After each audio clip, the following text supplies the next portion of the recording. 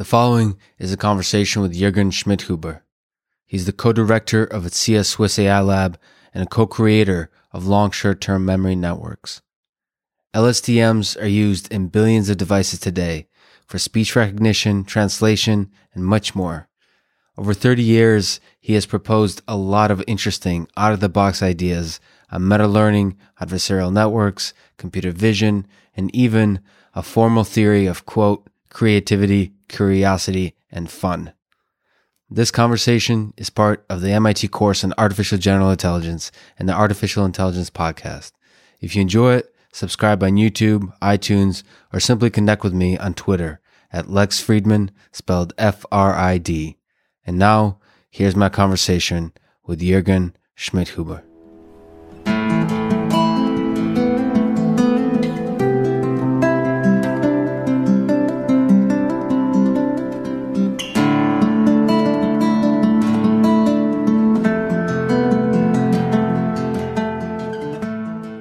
Early on, you dreamed of AI systems that self-improve recursively. When was that dream born? When I was a baby? No, that's not true. When I was a teenager. And what was the catalyst for that birth? What was the thing that first inspired you? When I was a boy,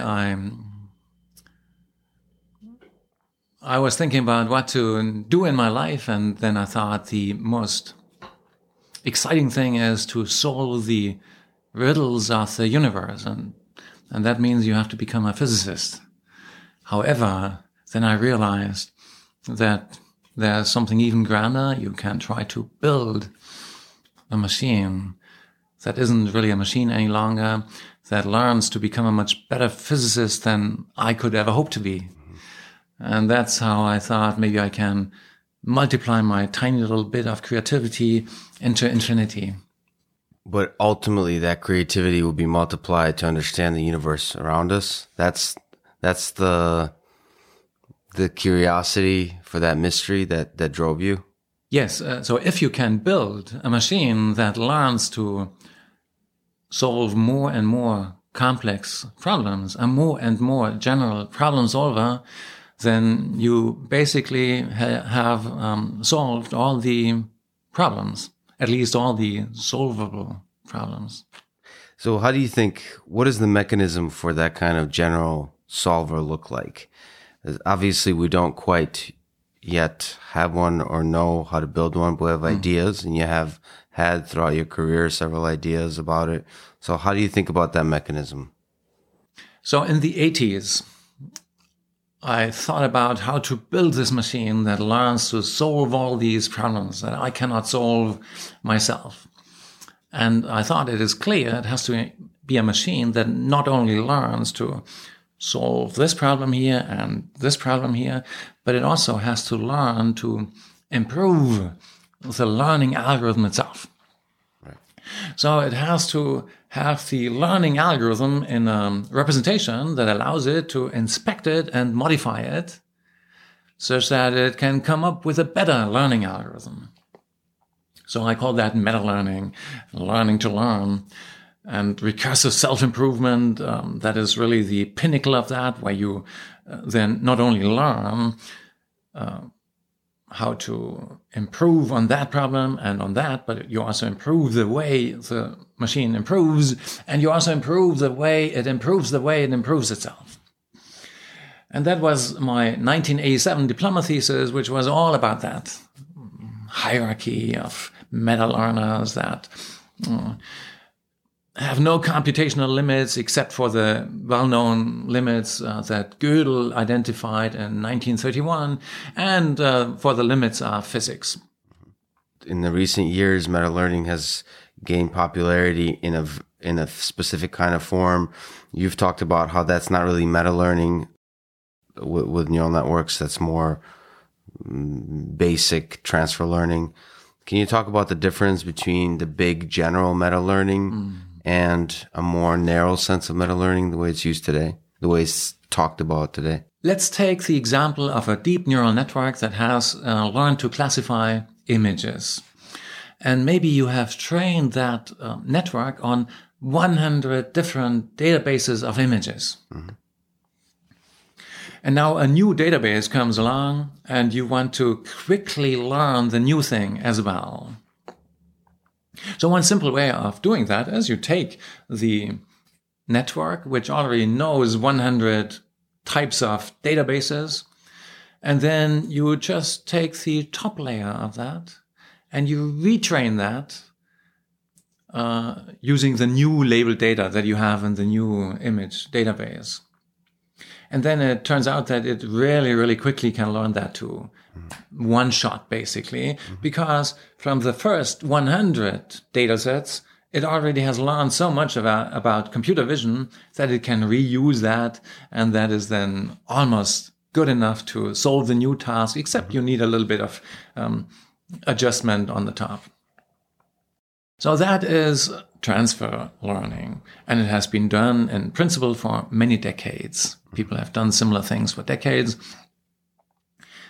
Meta-learning, true meta-learning, is about having the learning algorithm itself open to introspection by the system that is using it, and also open to modification, such that the learning system has an opportunity to modify any part of the learning algorithm and then evaluate the consequences of that modification and then learn from that to create a better learning algorithm, and so on recursively. So that's a very different animal, where you are opening the space of possible learning algorithms to the learning system itself. Right. So you've, like in the 2004 paper, you described Gödel machines, programs that rewrite themselves. Yeah. Right. Philosophically, and even in your paper, mathematically, these are really compelling ideas. But practically, do you see these self-referential programs being successful in the near term, to having an impact where sort of it demonstrates to the world that this direction is a good one to pursue in the near term? Yes.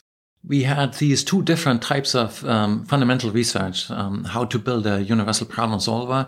One basically exploiting proof search and things like that you need to come up with asymptotically optimal, theoretically optimal self-improvers and problem solvers. However, one has to admit that through this proof search comes in an additive constant, an additive overhead that vanishes in comparison to what you have to do to solve large problems. Mm-hmm. However, for many of the small problems that we want to solve in our everyday life, we cannot ignore this constant overhead. And that's why we also have been doing other things, non-universal things, such as recurrent neural networks, which are trained by gradient descent, and local search techniques, which aren't universal at all, which aren't provably optimal at all, like the other stuff that we did, but which are much more practical as long as we only want to solve the small problems that we are typically trying to solve in this environment here. Yeah, so the universal problem solvers, like the Gödel machine, but also Markus Hutter's fastest way of solving all possible problems, which he developed around 2002 in my lab, they are associated with these constant overheads for proof search, which guarantees that the thing that you're doing is optimal. For example, there is this fastest way of solving all problems with a computable solution, which is due to Markus Hutter. And to explain what's going on there, let's take traveling salesman problems. With traveling salesman problems, you have a number of cities, N cities, and you try to find the shortest path through all these cities without visiting any city twice. And nobody knows the fastest way of solving traveling salesman problems, TSPs. But let's assume there is a method of solving them within n to the 5 operations where n is the number of cities. Then the universal method of Marquis is going to solve the same traveling salesman problem also within n to the 5 steps, plus O of 1, plus a constant number of steps that you need for the proof searcher, which you need to show that this particular class of problems, the traveling salesman problems, can be solved within a certain time bound, within order n to the 5 steps, basically. And this additive constant doesn't care for n, which means as n is getting larger and larger, as you have more and more cities, the constant overhead pales in comparison. And that means that almost all large problems are solved in the best possible way. Already today, we already have a universal problem solver like that. However, it's not practical because the overhead, the constant overhead, is so large that for the small kinds of problems that we want to solve in this little biosphere. By the way, when you say small, you're talking about things that fall within the constraints of our computational systems. So they can seem quite large to us mere humans, right? That's right, yeah. So they seem large and even unsolvable in a practical sense today, but they are still small compared to almost all problems, because almost all problems are large problems, which are much larger than any constant. Do you find it useful as a person who has dreamed of creating a general learning system, has worked on creating one, has done a lot of interesting ideas there, to think about P versus NP, this formalization of how hard problems are, how they scale, this kind of worst case analysis type of thinking? Do you find that useful? Or is it only just a mathematical, it's a set of mathematical techniques to give you intuition about what's good and bad? So P versus NP, that's super interesting from a theoretical point of view. And in fact, as you are thinking about that problem, you can also get inspiration for better practical problem solvers. On the other hand, we have to admit that at the moment, the best practical problem solvers for all kinds of problems that we are now solving through what is called AI at the moment, they are not of the kind that is inspired by these questions. Yes. No, there we are using general purpose computers such as recurrent neural networks, but we have a search technique which is just local search, gradient descent, to try to find a program that is running on these recurrent networks such that it can solve some interesting problems, such as speech recognition or machine translation and something like that. And there is very little theory behind the best solutions that we have at the moment that can do that. Do you think that needs to change? Do you think that will change? Or can we create a general intelligence systems without ever really proving that that system is intelligent in some kind of mathematical way? Solving machine translation perfectly or something like that within some kind of syntactic definition of a language? Or can we just be super impressed by the thing working extremely well and that's sufficient? There's an old saying, and I don't know who brought it up first, which says, there's nothing more practical than a good theory. And and a good theory of problem solving under limited resources, like here in this universe or on this little planet, has to take into account these limited resources.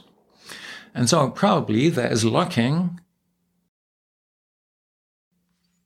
a theory which is related to what we already have, these asymptotically optimal problem solvers, which tells us what we need in addition to that to come up with a practically optimal problem solver. So I believe we will have something like that.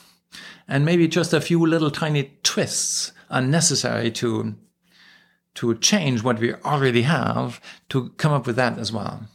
As long as we don't have that, we admit that we are taking suboptimal ways and recurrent neural networks and long short-term memory equipped with local search techniques, and we are happy that it works better than any competing method, but that doesn't mean that we think we are done. You've said that an AGI system will ultimately be a simple one. A general intelligence system will ultimately be a simple one. Maybe a pseudocode of a few lines will be able to describe it. Can you talk through your intuition behind this idea? Why you feel that at its core, intelligence is a simple algorithm? Experience tells us that the stuff that works best is really simple. So the asymptotically optimal ways of solving problems, if you look at them, they're just a few lines of code. It's really true. Although they have these amazing properties, just a few lines of code.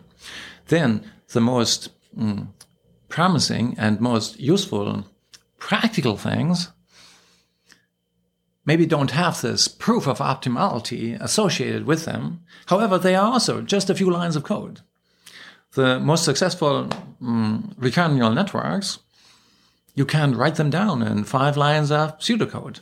That's a beautiful, almost poetic idea. But what you're describing there is the lines of pseudocode are sitting on top of layers and layers of abstractions, in a sense.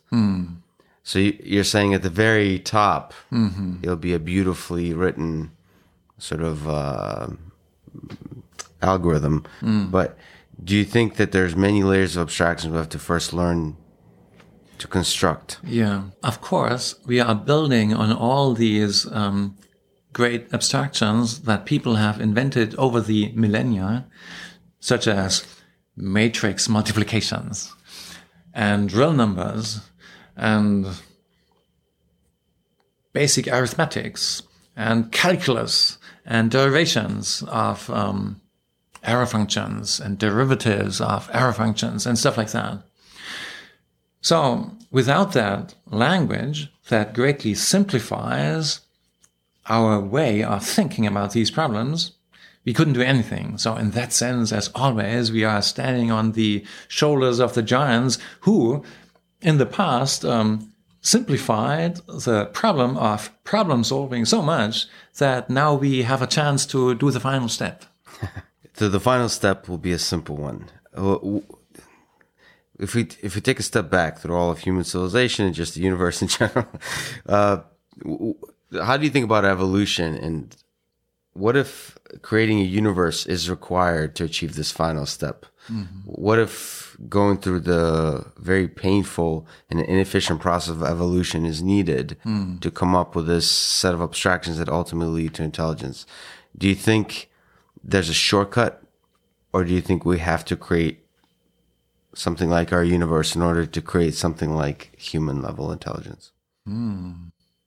So far, the only example we have is this one, this universe in which we are living. You think it can do better?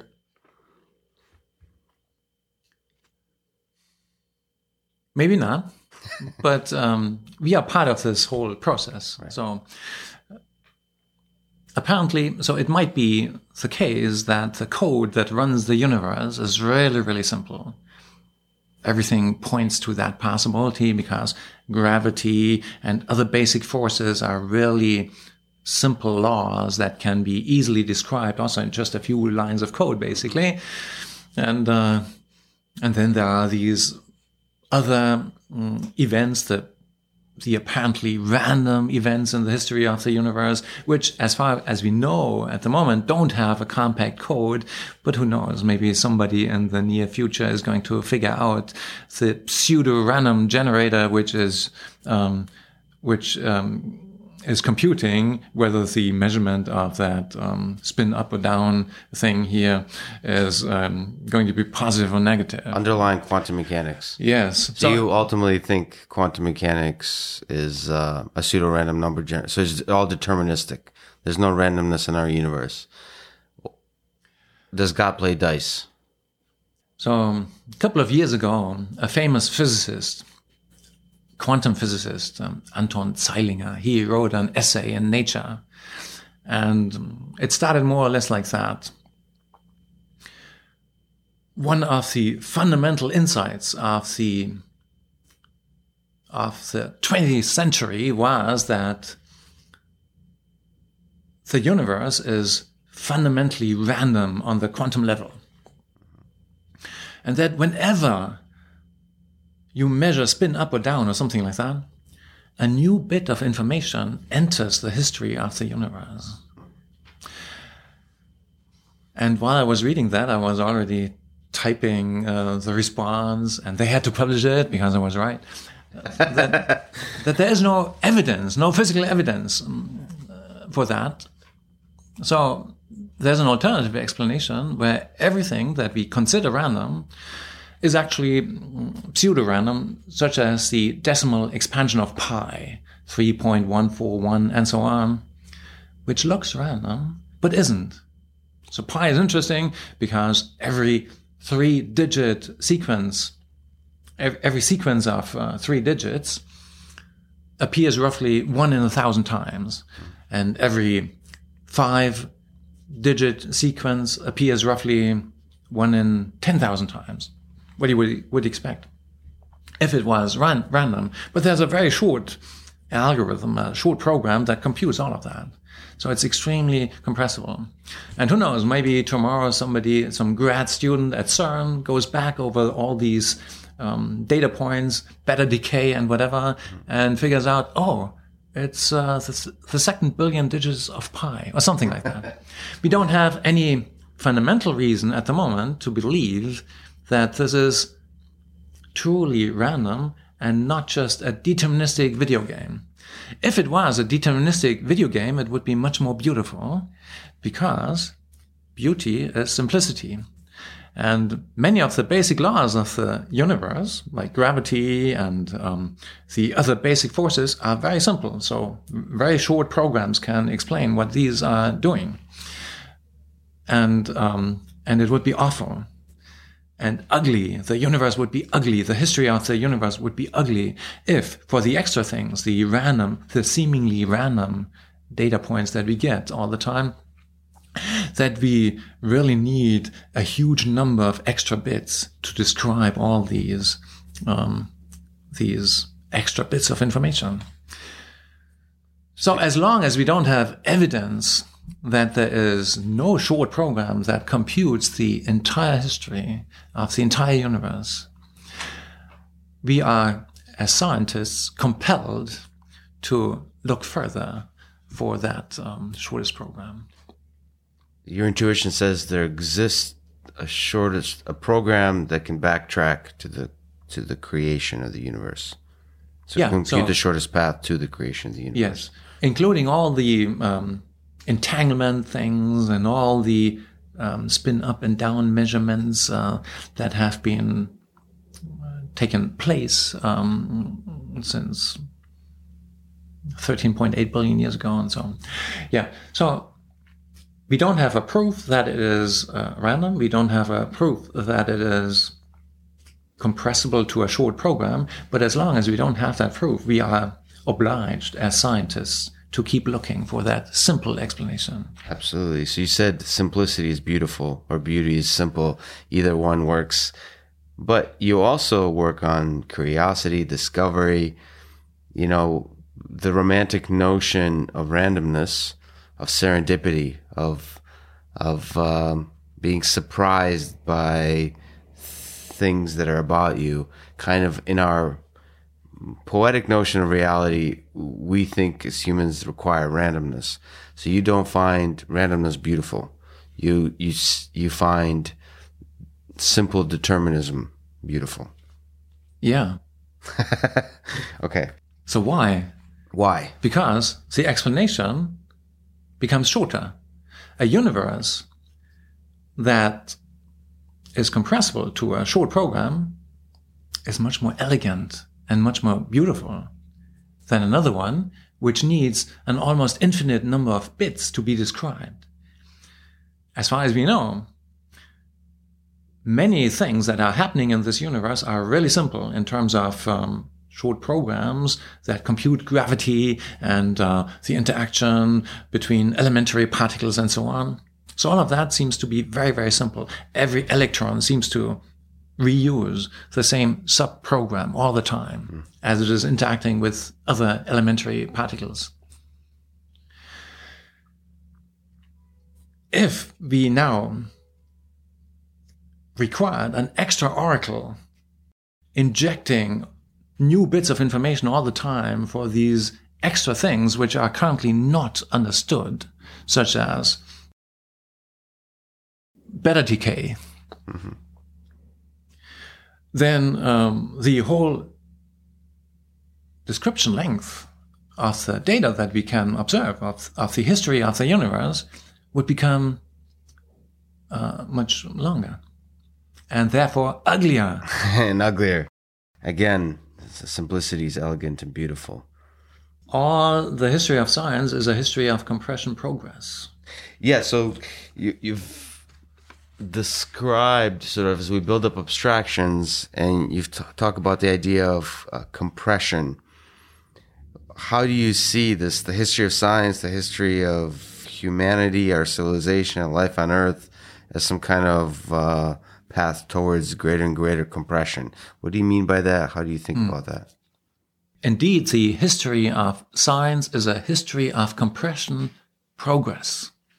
What does that mean? Hundreds of years ago, there was an astronomer whose name was Kepler, and he looked at the data points that he got by watching planets move. And then he had all these data points, and suddenly it turned out that he can greatly compress the data by predicting it through an ellipse law. So it turns out that all these data points are more or less on ellipses around the sun. And another guy came along whose name was Newton, and before him Hooke. And they said the same thing, that is making these planets move like that is what makes the apples fall down.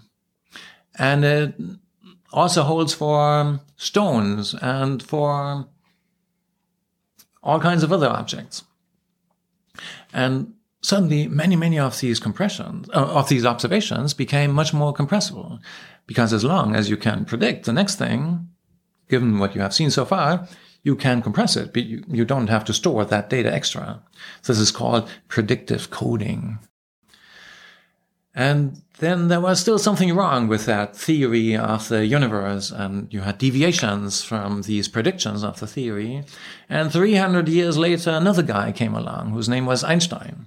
And he was able to explain away all these deviations from the predictions of the old theory through a new theory, which was called the general theory of relativity, which at first glance looks a little bit more complicated, and you have to warp space and time, but you can phrase it within one single sentence, which is, no matter how fast you accelerate and how fast or hard you decelerate, and no matter what is the gravity in your local framework, light speed always looks the same. And from that, you can calculate all the consequences. So it's a very simple thing, and it allows you to further compress all the observations, because suddenly there are hardly any deviations any longer that you can measure from the predictions of this new theory.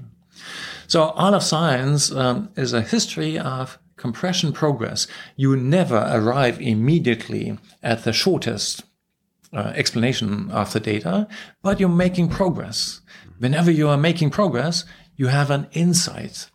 You see, oh, first I needed so many bits of information to describe the data, to describe my falling apples, my video of falling apples. I need so many data, so many pixels have to be stored. But then suddenly I realized, no, there is a very simple way of predicting the third frame in the video from the first two. And maybe not every little detail can be predicted, but more or less most of these orange blobs that are coming down, they accelerate in the same way, which means that I can greatly compress the video. And the amount of compression progress, that is the depth of the insight that you have at that moment. That's the fun that you have, the scientific fun, the fun in that discovery. And we can build artificial systems that do the same thing. They measure the depth of their insights as they are looking at the data which is coming in through their own experiments, and we give them a reward, an intrinsic reward in proportion to this depth of insight. Mm-hmm. And since they are trying to maximize the rewards they get, they are suddenly motivated to come up with new action sequences, with new experiments that have the property that the data that is coming in as a consequence of these experiments has the property that they can learn something about, see a pattern in there, which they hadn't seen yet before. So there's an idea of power play that you've described, a training a general problem solver in this kind of way of looking for the unsolved problems. Yeah. Can you describe that idea a little further? It's another very simple idea. So normally what you do in computer science, you have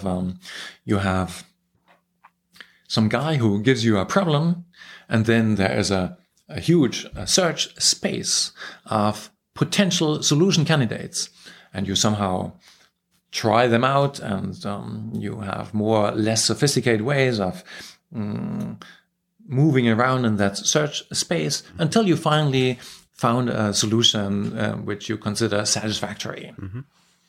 That's what most of computer science is about. Power play just goes one little step further and says, let's not only search for solutions to a given problem, but let's search to pairs of problems and their solutions where the system itself has the opportunity to phrase its own problem. So we are looking suddenly at pairs of problems and their solutions, or modifications of the problem solver that is supposed to generate a solution to that new problem.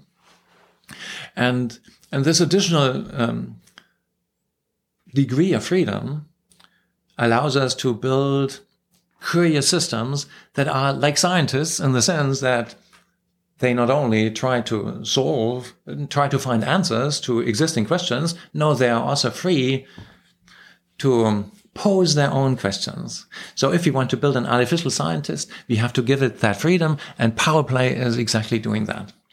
So that's a dimension of freedom that's important to have, but how hard do you think that, how multi-dimensional and difficult the space of then coming up with your own questions is? Yeah. So it's one of the things that as human beings we consider to be the thing that makes us special, the intelligence that makes us special, is that brilliant insight. Yeah. That can create something totally new. Yes. So now let's look at the extreme case. Let's look at the set of all possible problems that you can formally describe, which is infinite. Which should be the next problem that a scientist or a power play is going to solve?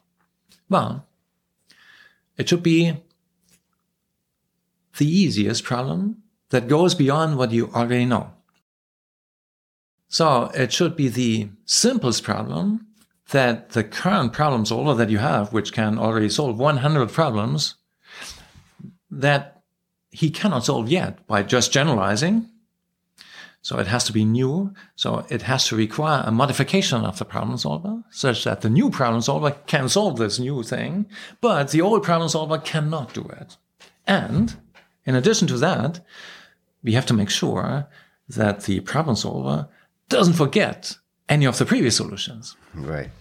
And so by definition, power play is now trying always to search in this pair of, in the set of pairs of problems and problem solver modifications for a combination that minimize the time to achieve these criteria. So it's always trying to find the problem which is easiest to add to the repertoire. So just like grad students and academics and researchers can spend their whole career in a local minima, stuck trying to come up with interesting questions, but ultimately doing very little. Do you think it's easy in this approach of looking for the simplest unsolvable problem to get stuck in a local minima is never really discovering new, really jumping outside of the 100 problems that you've already solved in a genuine creative way?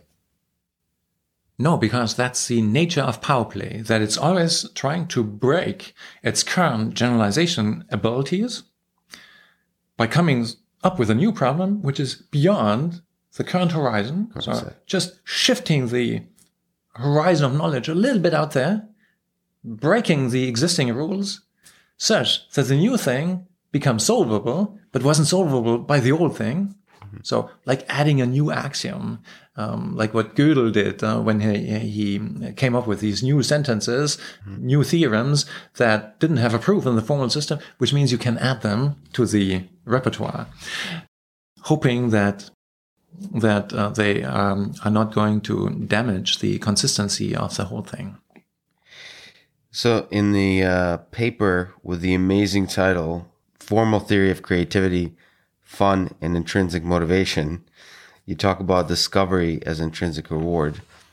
So if you view humans as intelligent agents, what do you think is the purpose and meaning of life for us humans? You've talked about this discovery. Do you see humans as an instance of power play agents? Yeah. So humans are curious, and that means they behave like scientists. Not only the official scientists, but even the babies behave like scientists, and they play around with their toys to figure out how the world works and how it is responding to their actions. And that's how they learn about gravity and everything. And yeah, in 1990, we had the first systems like that who would just try to play around with the environment and come up with situations that go beyond what they knew at that time, and then get a reward for creating these situations and then becoming more general problem solvers and being able to understand more of the world. So yeah, I think in principle that that curiosity strategy, or more sophisticated versions of what I just described, they are what we have built in as well, because evolution discovered that's a good way of exploring the unknown world. And a guy who explores the unknown world has a higher chance of solving problems that he needs to survive in this world. On the other hand, those guys who were too curious, they were weeded out as well. So you have to find this trade-off. Evolution found a certain trade-off. Apparently in our society, there is a certain percentage of extremely explorative guys. And it doesn't matter if they die, because many of the others are more conservative. And so, yeah, it would be surprising to me if that principle of artificial curiosity wouldn't be present in almost exactly the same form here. In our brains. So you're a bit of a musician and an artist. So continuing on this topic of creativity, what do you think is the role of creativity and intelligence?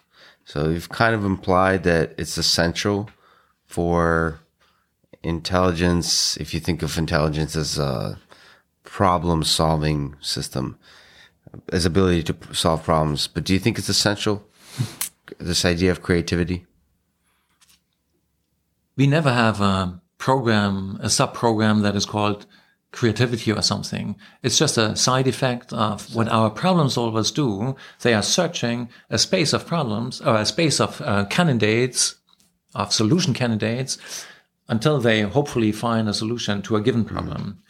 But then there are these two types of creativity, and both of them are now present in our machines. The first one has been around for a long time, which is human gives problem to machine tries to find a solution to that. And this has been happening for many decades, and for many decades, machines have found creative solutions to interesting problems where humans were not aware of these particularly creative solutions, but then appreciated that the machine found that. The second is the pure creativity. That I would call, what I just mentioned, I would call the applied creativity, like applied art, where somebody tells you, now make a nice picture of this Pope, and you will get money for that. Okay, so here is the artist, and he makes a convincing picture of the Pope, and the Pope likes it and gives him the money. And then there is the pure creativity, which is more like the power play and the artificial curiosity thing, where you have the freedom to select your own problem. Like a scientist who defines his own question to study.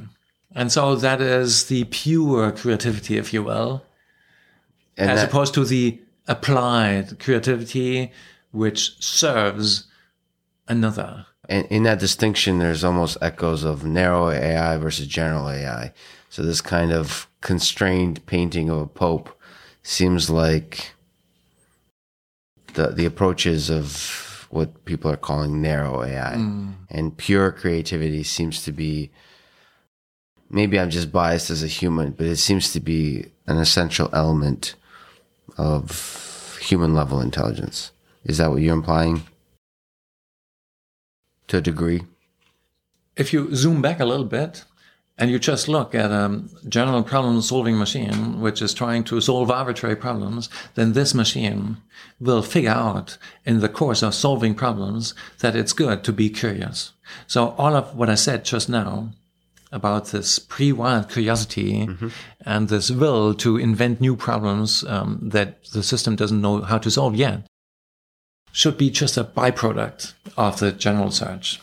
However, apparently evolution has built it into us because it turned out to be so successful, a pre-wiring, a bias, a very successful exploratory bias that we are born with. And you've also said that consciousness in the same kind of way may be a byproduct of problem solving. Yeah. Do you find it's an interesting byproduct? Do you think it's a useful byproduct? What are your thoughts on consciousness in general? Or is it simply a byproduct of greater and greater capabilities of problem solving that's similar to creativity in that sense? Yeah, we never have a procedure called consciousness in our machines. However, we get as side effects of what these machines are doing things that seem to be closely related to what people call consciousness. So, for example, already in 1990, we had simple systems which were basically recurrent networks and therefore universal computers trying to map incoming data into actions that lead to success.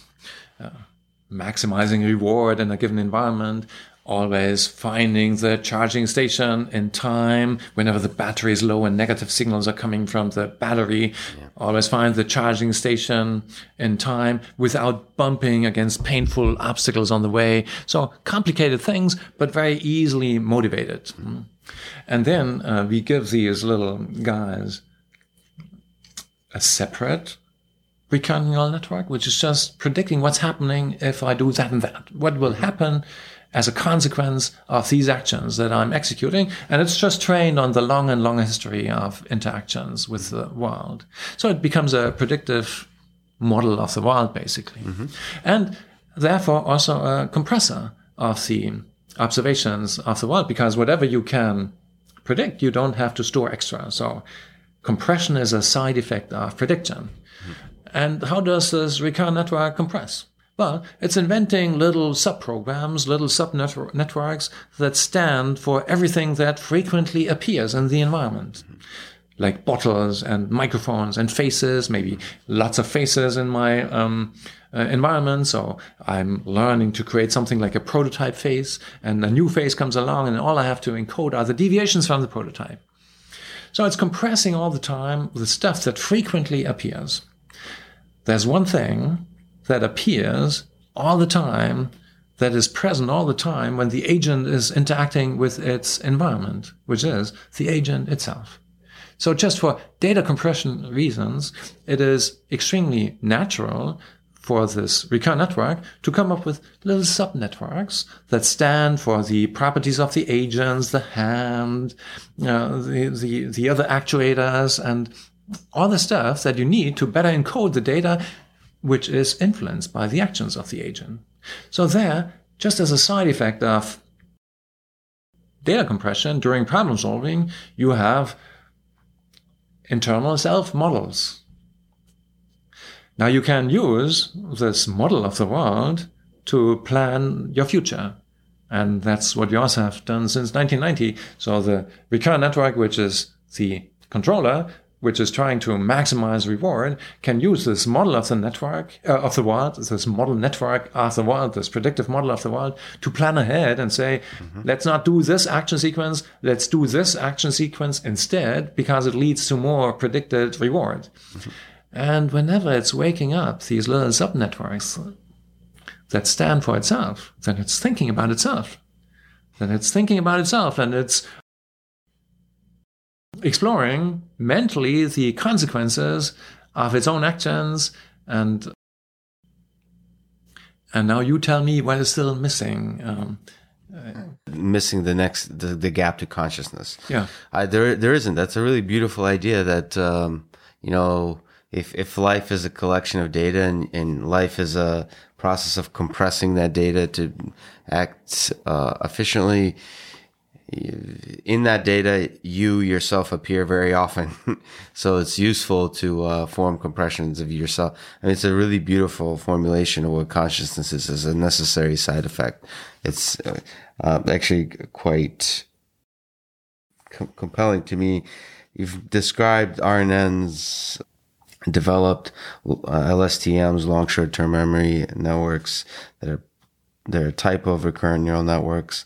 They have gotten a lot of success recently. So these are networks that model the temporal aspects in the data, temporal patterns in the data. And you've called them the deepest of the neural networks, right?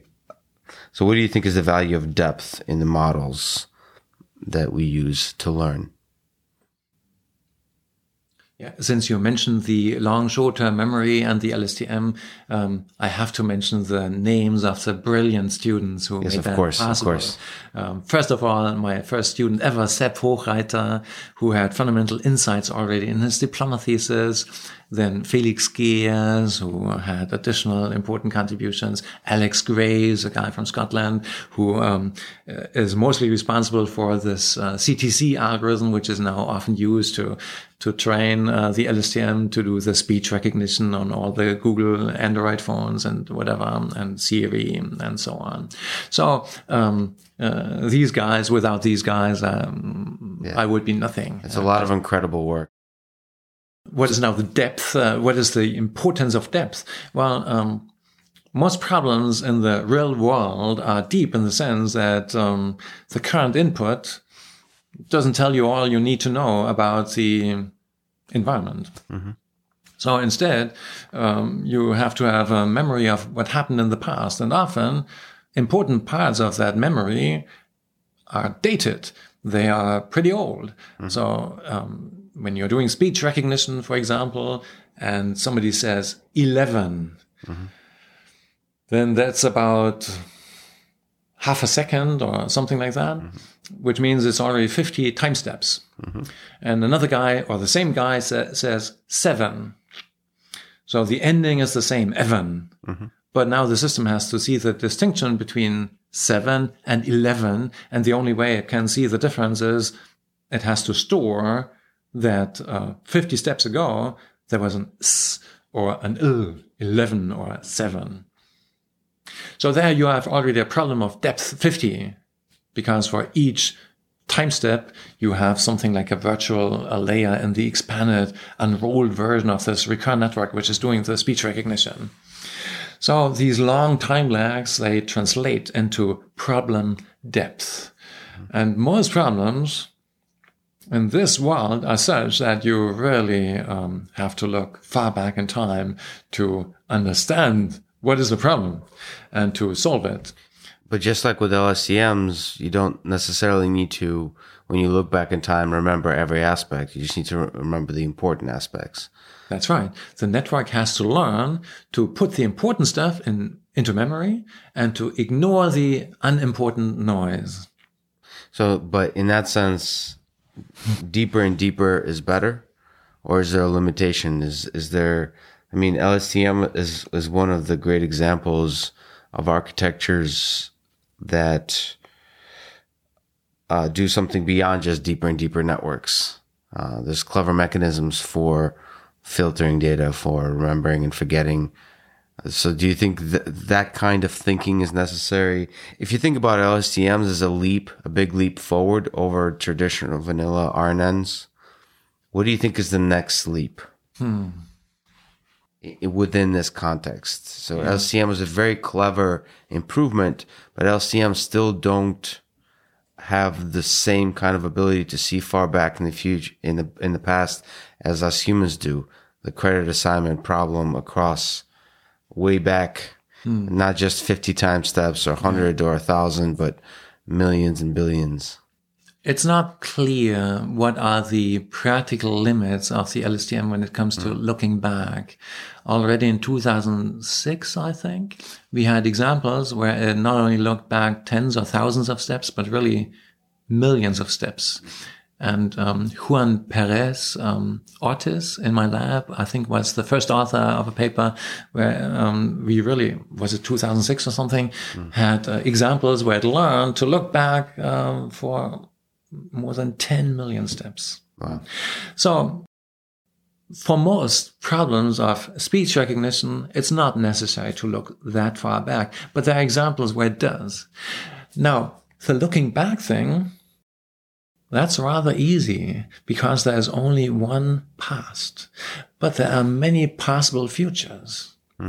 And so a reinforcement learning system, which is trying to maximize its future expected reward and doesn't know yet which of these many possible futures should I select given this one single past, is facing problems that the LSTM by itself cannot solve. So the LSTM is good for coming up with a compact representation of the history so far, of the history and of observations and actions so far. But now, how do you plan in an efficient and good way among all these? How do you select one of these many possible action sequences that a reinforcement learning system has to consider to maximize reward in this unknown future? So again, we have this basic setup where you have one recurrent network, which gets in the video and the speech and whatever, and is executing actions and is trying to maximize reward. So there is no teacher who tells it what to do at which point in time. And then there's the other network, which is just predicting what's going to happen if I do that and that. And that could be an LSTM network. And it learns to look back all the way to make better predictions of the next time step. So essentially, although it's predicting only the next time step, it is motivated to learn to put into memory something that happened maybe 1 million steps ago, because it's important to memorize that if you want to predict that at the next time step, the next event. Now, how can a model of the world like that, a predictive model of the world, be used by the first guy? Let's call it the controller and the model, the controller and the model. How can the model be used by the controller to efficiently select among these many possible futures? The naive way we had about 30 years ago was, let's just use the model of the world as a stand-in, as a simulation of the world, and millisecond by millisecond we plan the future, and that means we have to roll it out really in detail, and it will work only if the model is really good, and it will still be inefficient because we have to look at all these possible futures, and there are so many of them. So instead, what we do now, since 2015, in our CM systems, controller model systems, we give the controller the opportunity to learn by itself how to use the potentially relevant parts of the model network to solve new problems more quickly. And if it wants to, it can learn to ignore the M. And sometimes it's a good idea to ignore the M because it's really bad. It's a bad predictor in this particular situation of life where the controller is currently trying to maximize reward. However, it can also learn to address and exploit some of the subprograms that came about in the model network through compressing the data by predicting it.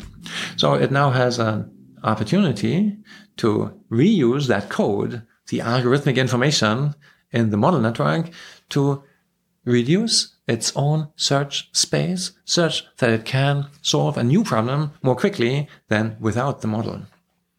Compression. So you're ultimately optimistic and excited about the power of RL, of reinforcement learning, in the context of real systems? Absolutely, yeah. So you see RL as a potential having a huge impact beyond just sort of the M part is often developed on supervised learning methods. You see RL as a for problems of self-driving cars or any kind of applied side of robotics. That's the correct, interesting direction for research in your view? I do think so. We have a company called Nascence, which has applied reinforcement learning to little Audis. Which learn to park without a teacher.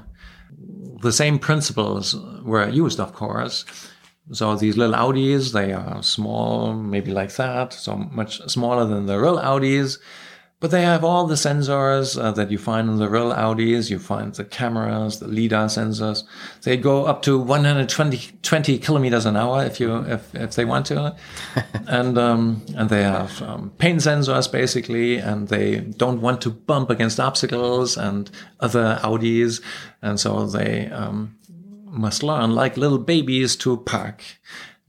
Take the raw vision input and translate that into actions that lead to successful parking behavior, which is a rewarding thing. And yes, they learn that. They learn. So we have examples like that, and it's only in the beginning. This is just the tip of the iceberg, and I believe the next wave of AI is going to be all about that. So at the moment, the current wave of AI is about passive pattern observation and prediction, and that's what you have on your smartphone and what the major companies on the Pacific Rim are using to sell you ads, to do marketing. Yeah. That's the current source of profit in AI. And that's only 1 or 2% of the world economy, which is big enough to make these companies pretty much the most valuable companies in the world. But there's a much, much bigger fraction of the economy going to be affected by the next wave, which is really about machines that shape the data through their own actions. Do you think simulation is ultimately the biggest way that those methods will be successful in the next 10, 20 years? We're not talking about 100 years from now. Yeah. We're talking about sort of the near-term impact of RL. Do you think really good simulation is required, or is there other techniques like imitation learning, observing other humans operating in the real world? Where do you think the success will come from? So at the moment, we have a tendency of using physics simulations to learn behavior for machines that learn to solve problems that humans also do not know how to solve. Mm-hmm. However, this is not the future, because the future is in what little babies do. They don't use a physics engine to simulate the world. No, they learn a predictive model of the world, which maybe sometimes is wrong in many ways, but captures all kinds of important, abstract, high-level predictions, which are really important to be successful. And that's what was the future 30 years ago when we started that type of research, but it's still the future. And now we know much better how to go there, to move forward, and to really make working systems based on that, where you have a learning model of the world, a model of the world that learns to predict what's going to happen if I do that and that. And then, the controller uses that model to more quickly learn successful action sequences. And then, of course, always this curiosity thing. In the beginning, the model is stupid, so the controller should be motivated to come up with experiments, with action sequences that lead to data that improve the model.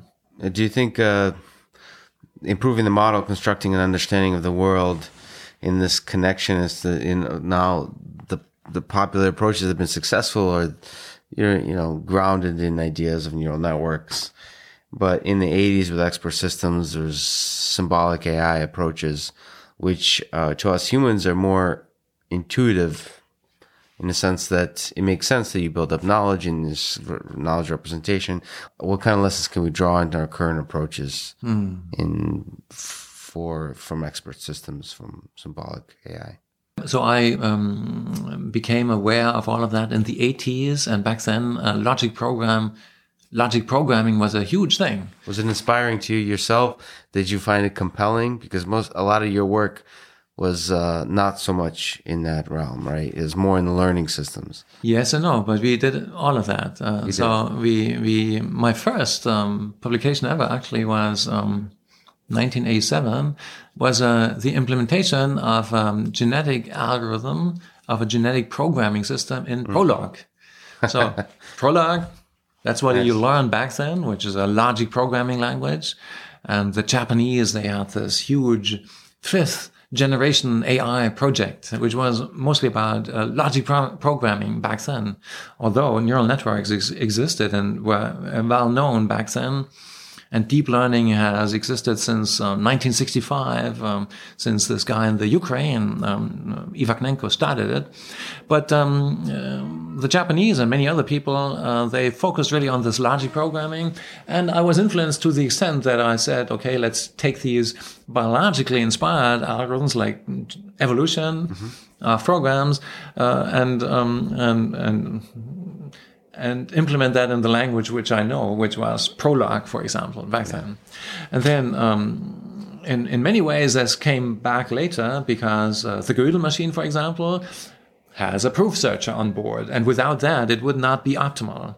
Or Markus Hutter's universal algorithm for solving all well-defined problems has a proof searcher on board.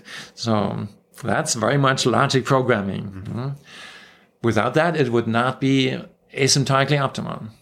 But then, on the other hand, because we are very pragmatic guys also, we focused on recurrent neural networks and suboptimal stuff such as gradient-based search and program space rather than provably optimal things. So logic programming, certainly has a usefulness in when you're trying to construct something provably optimal or provably good or something like that. But is it useful for practical problems? It's really useful for theorem proving. The best theorem provers today are not neural networks. Right. No, they are logic programming systems, and they are much better theorem provers than most math students in the first or second semester. But for reasoning, for playing games of Go or chess, or for robots, autonomous vehicles that operate in the real world, or object manipulation, you think learning... Yeah, as long as the problems have little to do with theorem proving themselves, then as long as that is not the case, you just want to have better pattern recognition. So to build a self-driving car, you want to have better pattern recognition and pedestrian recognition and all these things, and you want to minimize the number of false positives, which is currently slowing down self-driving cars in many ways, and all of that has very little to do with logic programming. Yeah. What are you most excited about in terms of directions of artificial intelligence at this moment in the next few years in your own research and in the broader community? So I think in the not so distant future, we will have for the first time little robots that learn like kids. And I will be able to say to the robot, look here, robot, we are going to assemble a smartphone. Let's take this slab of plastic and the screwdriver and let's screw in the screw like that. No, not like that. Like that.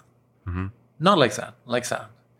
And I don't have a data glove or something. He will see me and he will hear me and he will try to do something with his own actuators, which will be really different from mine, but he will understand the difference and will learn to imitate me, but not in the supervised way, where a teacher is giving target signals for all his muscles all the time. No, by doing this high-level imitation, where he first has to learn to imitate me, and then to interpret these additional noises coming from my mouth as helpful signals to do that better.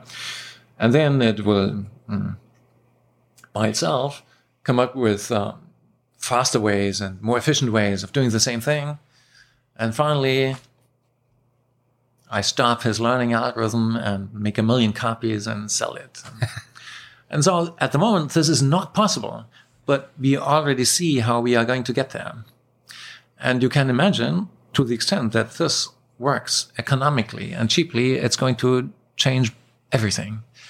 Almost all of production is going to be affected by that. And a much bigger AI wave is coming than the one that we are currently witnessing, which is mostly about passive pattern recognition on your smartphone. This is about active machines that shape the data through the actions they are executing, and they learn to do that in a good way. So many of the traditional industries are going to be affected by that. All the companies that are building machines will equip these machines with cameras and other sensors, and they are going to learn to solve all kinds of problems through interaction with humans, but also a lot on their own to improve what they already can do. And lots of old economy is going to be affected by that. And in recent years, I have seen that old economy is actually waking up and realizing that this is the case. And are you optimistic about that future? Are you concerned? There's a lot of people concerned in the near term about the transformation of the nature of work. The kind of ideas that you just suggested would have a significant impact of what kind of things could be automated. Are you optimistic about that future? Are you nervous about that future? And looking a little bit farther into the future, there's people like Elon Musk, Stuart Russell, concerned about the existential threats of that future. So in the near term, job loss; in the long term, existential threat. Are these concerns to you, or are you ultimately optimistic? So let's first address the near future. We have had predictions of job losses for many decades. For example, when industrial robots came along, many people predicted that lots of jobs are going to get lost. And in a sense, they were right. Because back then there were car factories and hundreds of people in these factories assembled cars. And today the same car factories have hundreds of robots and maybe 3 guys watching the robots. On the other hand, those countries that have lots of robots per capita, Japan, Korea, Germany, Switzerland, a couple of other countries, they have really low unemployment rates. Somehow all kinds of new jobs were created. Back then, nobody anticipated those jobs. And decades ago, I already said it's really easy to say which jobs are going to get lost, but it's really hard to predict the new ones. 30 years ago, who would have predicted all these people making money as YouTube bloggers, for example? 200 years ago, 60% of all people used to work in agriculture. Today, maybe 1%. But still, only, 5% unemployment. Lots of new jobs were created, and Homo ludens, the playing man, is inventing new jobs all the time. Most of these jobs are not existentially necessary for the survival of our species. there are only very few existentially necessary jobs, such as farming and building houses and warming up the houses, but less than 10% of the population is doing that. And most of these newly invented jobs are about interacting with other people in new ways, through new media and so on, getting new types of kudos in forms of likes and whatever, and even making money through that. So Homo ludens, the playing man, doesn't want to be unemployed, and that's why he's inventing new jobs all the time. And he keeps considering these jobs as really important and is investing a lot of energy and hours of work into those new jobs. That's quite beautifully put. We're really nervous about the future because we can't predict what kind of new jobs will be created. But you are ultimately optimistic that we humans are so restless that we create and give meaning to newer and newer jobs, totally new. Likes on things that get likes on Facebook or whatever the social platform is. So what about long-term existential threat of AI, where our whole civilization may be swallowed up by this ultra super intelligent systems? Maybe it's not going to be swallowed up, but I'd be surprised if we humans were the last step in the evolution of the universe.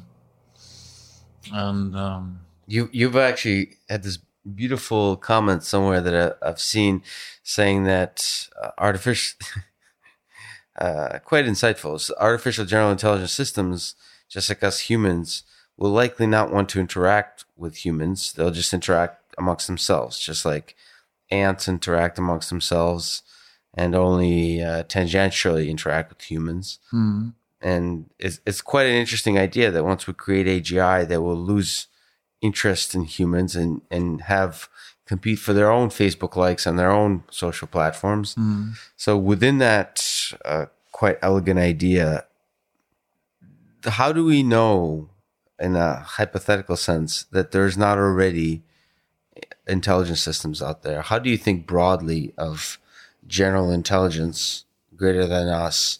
How would we know it's out there? Mm. How would we know it's around us? And could it already be? I'd be surprised if within the next few decades or something like that, we won't have AIs that are truly smart in every single way and better problem solvers in almost every single important way. And I'd be surprised if they wouldn't realize what we have realized a long time ago, which is that almost all physical resources are not here in this biosphere, but further out. The rest of the solar system gets 2 billion times more solar energy than our little planet. And there's lots of material out there that you can use to build robots and self-replicating robot factories and all this stuff. And they are going to do that. And they will be scientists and curious, and they will explore what they can do. And in the beginning, they will be fascinated by life and by their own origins in our civilization. They will want to understand that completely, just like people today would like to understand how life works and also the history of our own existence and civilization, but then also in the physical laws that created all of that. So they, in the beginning, they will be fascinated by life. Once they understand it, they lose interest, like anybody who loses interest in things he understands.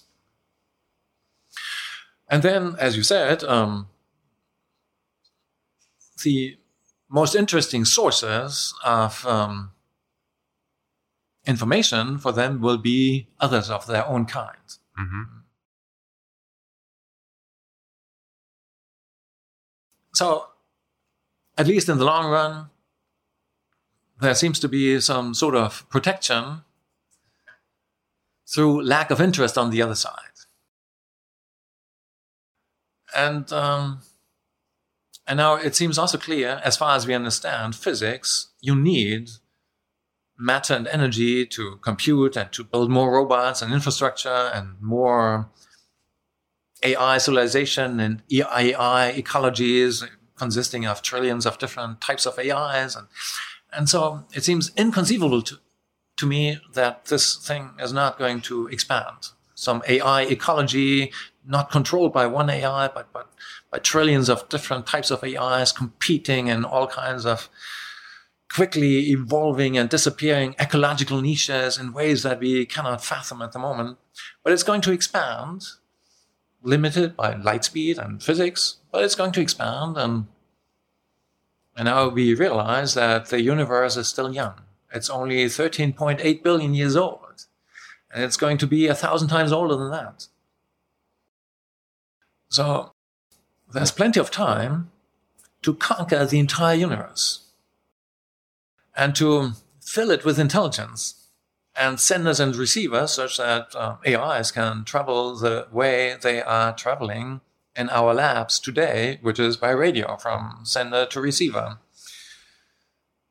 And let's call the current age of the universe 1 eon. 1 eon. Now, it will take just a few eons from now, and the entire visible universe is going to be full of that stuff. And let's look ahead to a time when the universe is going to be 1,000 times older than it is now. They will look back and they will say, look, almost immediately after the Big Bang, only a few eons later, the entire universe started to become intelligent. Now, to your question, how do we see whether anything like that has already happened or is already in a more advanced stage in some other part of the universe, of the visible universe?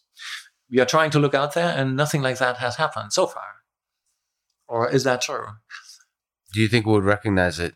Well, how do we know it's not among us? How do we know planets aren't in themselves intelligent beings? How do we know ants, seen as a collective, are not much greater intelligence than our own?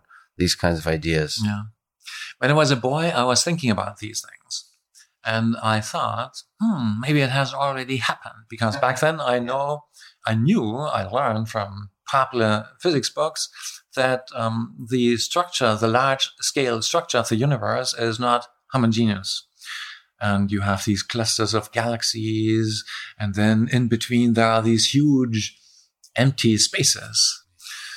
And I thought, maybe they aren't really empty. It's just that in the middle of that, some AI civilization already has expanded and then has covered a bubble of 1 billion light years diameter and is using all the energy of all the stars within that bubble for its own unfathomable purposes.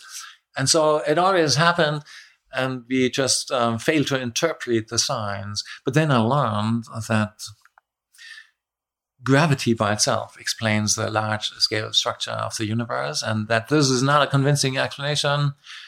And then I thought, maybe it's the dark matter, because as far as we know today, 80% of the measurable matter is invisible. And we know that because otherwise our galaxy or other galaxies would fall apart. They are rotating too quickly. And then the idea was maybe all of these AI civilizations that are already out there, they are just invisible because they're really efficient in using the energies of their own local systems. And that's why they appear dark to us.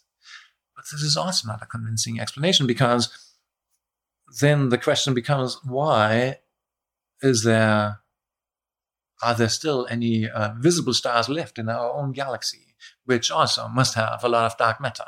So that is also not a convincing thing. And today, I like to think it's quite plausible that maybe we are the first, at least in our local light cone, within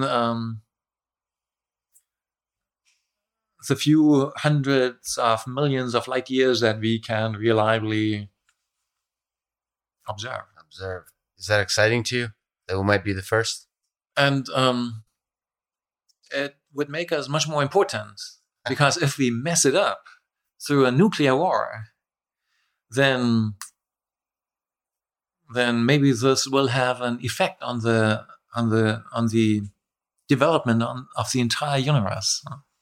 So let's not mess it up. Let's not mess it up. Jürgen, thank you so much for talking today. I really appreciate it. It's my pleasure.